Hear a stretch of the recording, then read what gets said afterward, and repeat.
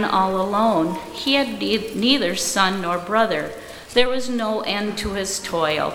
Yet his eyes were not content with his wealth. For whom am I toiling, he asked, and why am I depriving myself of enjoyment? This, too, is meaningless, a miserable business. Two are better than one, because they have a good return for their work. If one falls down, his friend can help him up. But pity the man who falls and has no one to help him up. Also, if two lie down together, they will keep warm. But how can one keep warm alone? Though one may be overpowered, two can defend themselves. A cord of 3 strands is not quickly broken. And then the second verse comes from Romans 12, and that can be found on page 1763 of your Pew Bible, verses 4 through 5.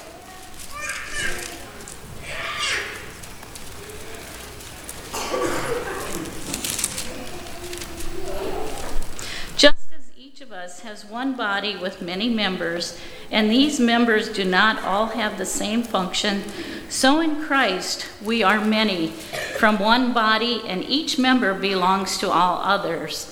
We will have different gifts according to the grace given us. If a man's gift is prophesying, let him use it in proportion to his faith.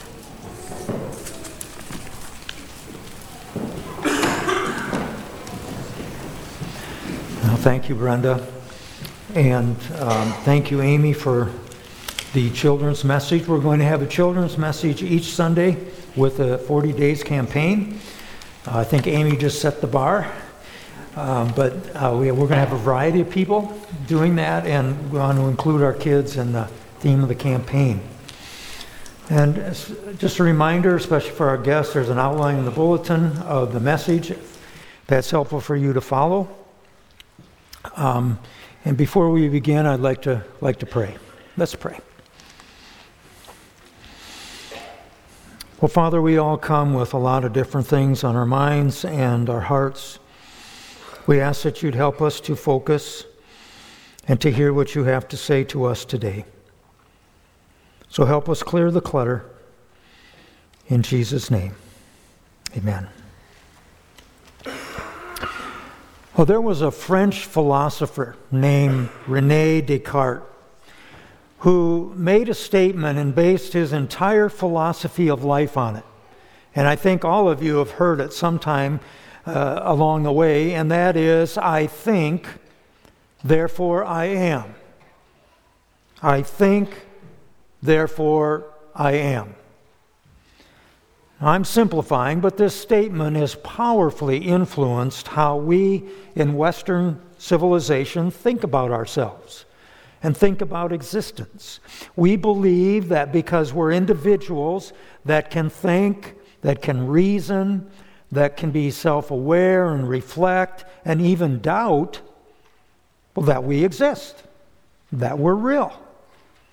Descartes actually developed a defense of the existence of God from this statement. But if you asked someone from a tribe in Africa or the Middle East how they know they exist and that they're real, they would say, I belong, therefore I am. I belong, therefore I am. You see, what's important to people in Africa and people in the Middle East and in Asia is belonging to their tribe, belonging to a people. I exist because I belong to this group. One view is very individualistic, the other is very community and group-minded. There's truth to both ideas. But in America, we really swing towards individualism, independence. We strive for individuality and self-sufficiency. We want to be independent financially and relationally. We stress personal rights. Now, our scripture from Romans 12:5 challenges this for us as believers. When it says, so in Christ we who are many form one body, and each member belongs to all the others. According to the Bible, we all belong to each other, and we all need each other. God did not create us to be self-sufficient. It is not good for man to be alone, he said after he created. He wants us to be interdependent. To be all that God wants us to be, we have to have other people in our lives.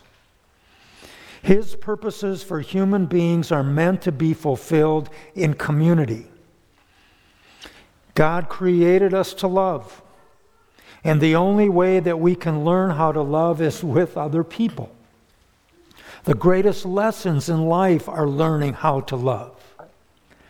Now, in this 40 days of community campaign, we are going to talk about how do we develop meaningful and healthy relationships. Last week, I gave an overview of the entire campaign. And today we're going to begin with biblical reasons for how God says you and I need each other. We need people in our lives. And to begin with, we walk life's journey together. We walk together. In many places in the Bible, you have the use of the metaphor, walking. Walking a journey, which describes the spiritual life. In Colossians 2, 6 through 7, it says, "Just as you received Christ Jesus the Lord, so walk in Him." We're all on a spiritual journey. We're told to walk in wisdom, to walk in love, to walk in the light, to walk in obedience, to walk in the Spirit, to walk as Jesus walked. But one of the key words and ways God tells us to walk is with others. We're not meant to walk through life alone. And friends, this has nothing to do, we're not talking here about whether you're single or married. We're not talking about that. Jesus was single. The Apostle Paul was single. Many of the apostles, some were married, others were not. This is talking about the church. It's talking about the community of faith. It is with other believers in meaningful fellowship that we find support and encouragement to walk this journey. As I was writing this, I started thinking back of those days long ago when I could run and ran cross country and track in high school and college, and I was always taught, stay with somebody. Especially long-distance runners. Stay with someone in the race because there's just built-in encouragement, built-in competition to push yourself and each other through the course.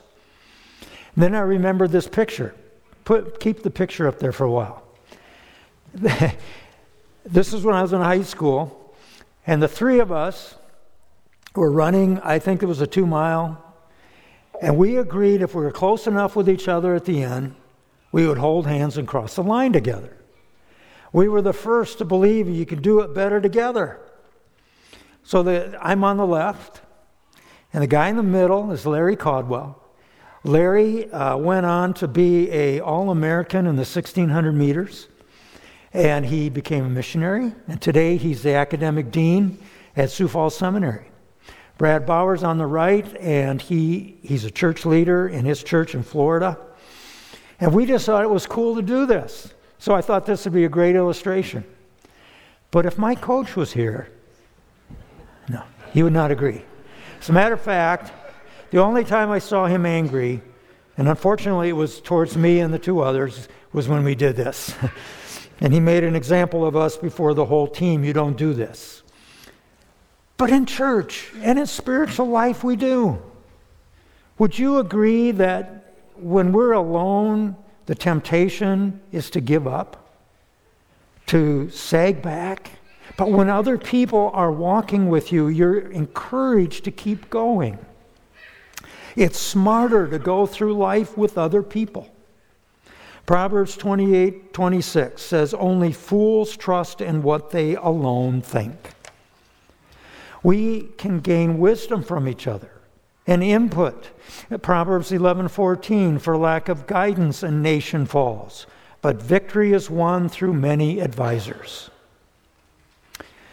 But as I stated at the beginning, one of the things that's very important that we learn is how to work with one another, how to get along with other people. If you go through life isolated, if you never let anyone get close to you, you never learn how to cooperate with others. And this is one of the great lessons of life, learning how to walk together. Literally, think of it walking with someone literally. This illustrates it. When you walk physically with someone, each of you, or if there's a group of you, have a different style. You have a different pace, a different stride. Your legs are different lengths. You have to, if you're going to walk together, have to find a rhythm with each other. And that's an illustration of living life in relationship. To walk life's journey, we need to be part of a larger community like this, and then a smaller group within it. Each group, the large and the small, have a function in helping us walk the journey together. This is the first way we need each other. We also need others to work life's tasks together. And the primary tasks that Scripture teaches us that Christians are to do are good works. Ephesians 2:10, God made us to do good works. God made us to do good works which He planned in advance for us to live our lives doing. That means before any of us were born, God decided what gifts and talents you would have. Part of God's purpose for our lives is doing good and godly works, to influence people in godly ways. But as the theme of the campaign stresses, we do these good works together. How many of us are tired and exhausted because we try to do our work alone? God never meant for us to go through life walking alone or working alone. Ecclesiastes 4:9, two are better than one because they have a good return for their work. We all know this. We know it. We get more done as a team working together. At West Point Academy, Military Academy, they have a system that feeds 4,000 cadets in 15 minutes. They do this 3 times a day. They have a team where everybody has a role and they accomplish that role and they get it done. Friends, God intends for the very fabric of the church, the very DNA of the church, to serve one another and serve our community. Galatians 6:10, therefore, as we have opportunity, let us do good works to all people, especially to those who belong to the family of believers. One of the assignments for the small groups is to find a service project that we will do together as a group, as a team. We're going to put this into practice. It may follow the campaign, but we are gathering different projects. So we walk life's journey together, we work life's tasks together, and thirdly, we watch out for each other in life's stress together. Philippians 2:4, each of you should look not only to your own interests, but also to the interests of others. Have you ever been in one of those neighborhoods, those communities where they have the neighborhood watch signs? It's a sign that people are looking out for each other. They're looking out for each other's safety. How many of us, when we go away from home for an extended period of time, we ask a neighbor or someone else to keep an eye on your house?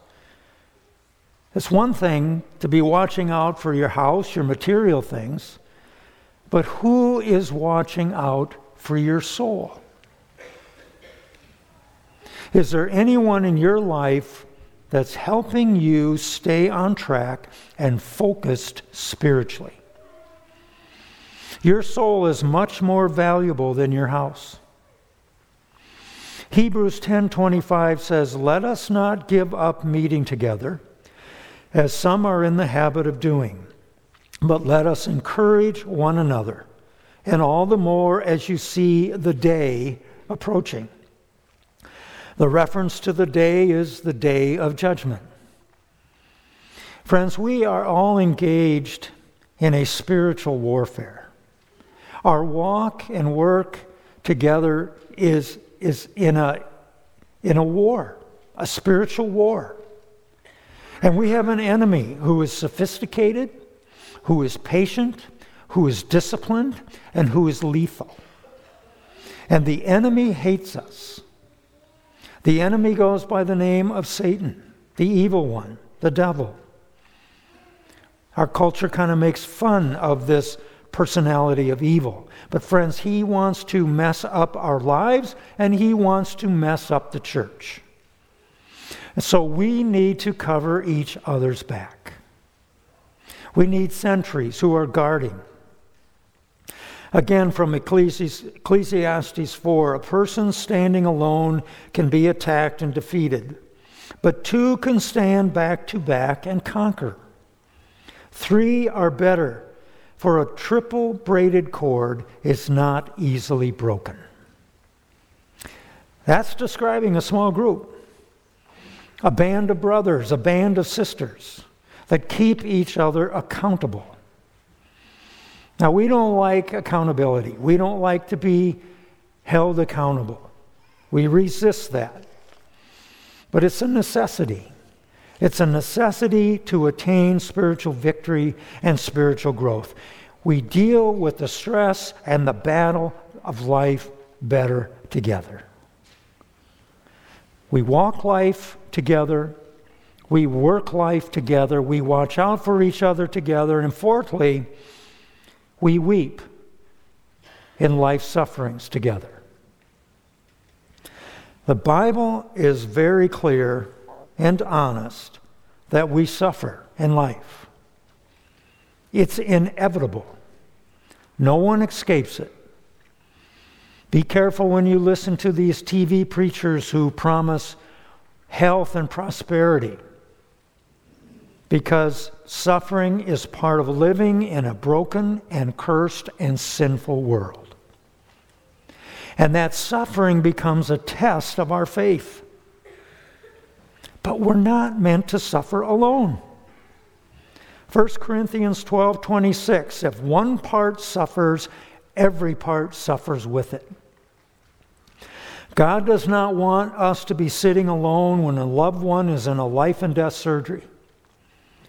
No woman should have to wait alone for a lab report on a problem pregnancy. No one should have to stand on the edge of an open grave of a loved one by themselves. It is inevitable. Loved ones die, we go through tragedies, we get bad news. And the time to develop a network of support is before those things happen. God's safety net is a group of other believers. You don't need 100, 5, 6, 7, 8. God's safety net is a group of other believers. People you know and that know you, who are committed to support you. This is how we cope. This is how we persevere. It's interesting to me how the 12 steps of Alcoholics Anonymous, the 12 steps of recovery, each one of them begins with the word we. Step 1, we admit our powerlessness over our addiction. Step 2, we became to believe a power greater than ourselves could restore us. They knew from the very beginning we don't overcome without each other. When Jesus taught the Lord's Prayer, the petitions contain the plural, our Father. Not my Father, our Father. Give us this day our daily bread. Forgive us our debts. We pray it together. Romans 12:15, rejoice with those who rejoice and weep with those who weep. We don't have to fix other people's problems. We can't. And most people don't want us to. They want us to sympathize, to be supportive, to listen, to simply be present. We don't always want advice. We want someone to be there, to sit with you, to hold your hand, to cry with you.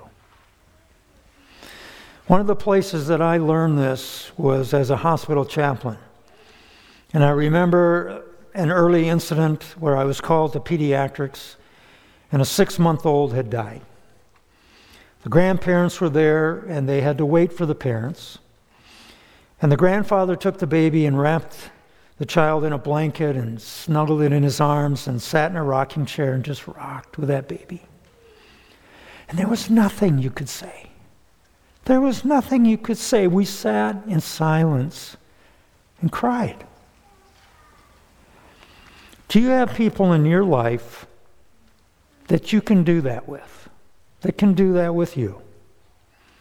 Where there's a mutual investment of time and love that is your safety net. Don't wait for a crisis to try to develop your support. Then finally and briefly, because I'm going to elaborate on it next time, is we witness better together. Do you know that each of us has an individual life message that God wants us to share with other people? That message is what God is doing in your life. But there's a great power in group witness. Again, God does not mean for us to do our mission alone. We witness to the love of God by loving each other. Did you know that? Jesus said that is the greatest witness to the world.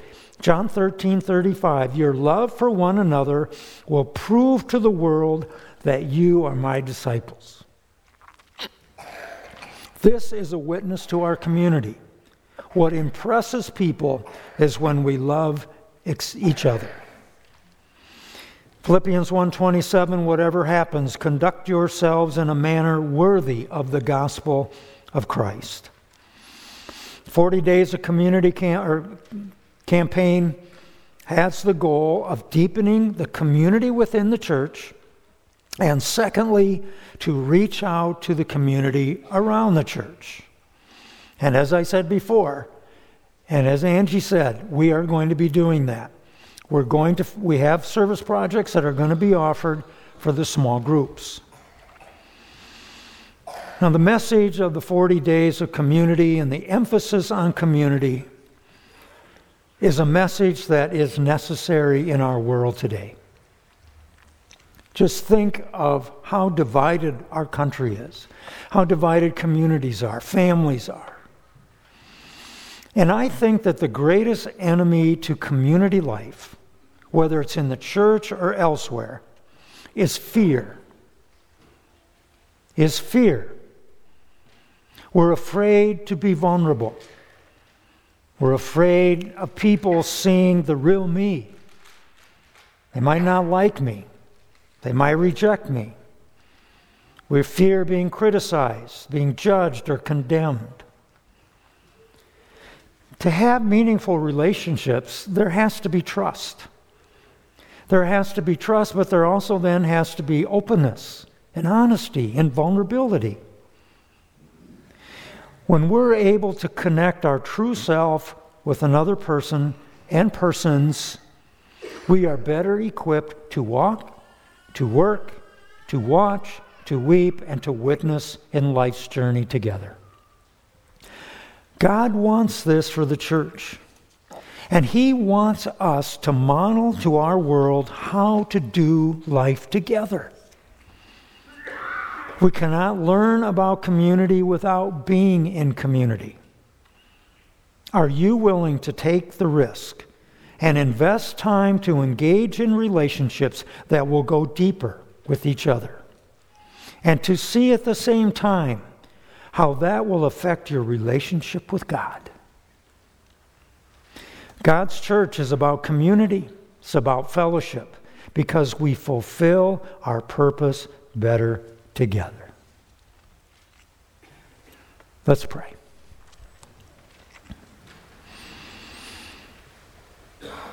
Father, our prayer is that the church will be the church. May this time, these next 40 days, be a time of a revolution of love and fellowship and community. And please begin it within our own hearts. Father, your word is clear that we fulfill your purposes when we're united together. Help us to move beyond superficiality. Help us to take risks, to be real and open with each other, and to accept one another, to support one another, to build one another up without being judgmental, without being critical. Teach us, God, how to do this. And forgive us for the times when we have felt we don't need other people, and for the times we hurt each other. Come into our lives, Lord Jesus, and help us to connect with one another for your glory. Bless our small groups as we launch them. Help us overcome any logistical obstacles and to move forward. Thank you. Thank you that you love us, and we love you. And continue to teach us how to love one another. In the name of Jesus, amen.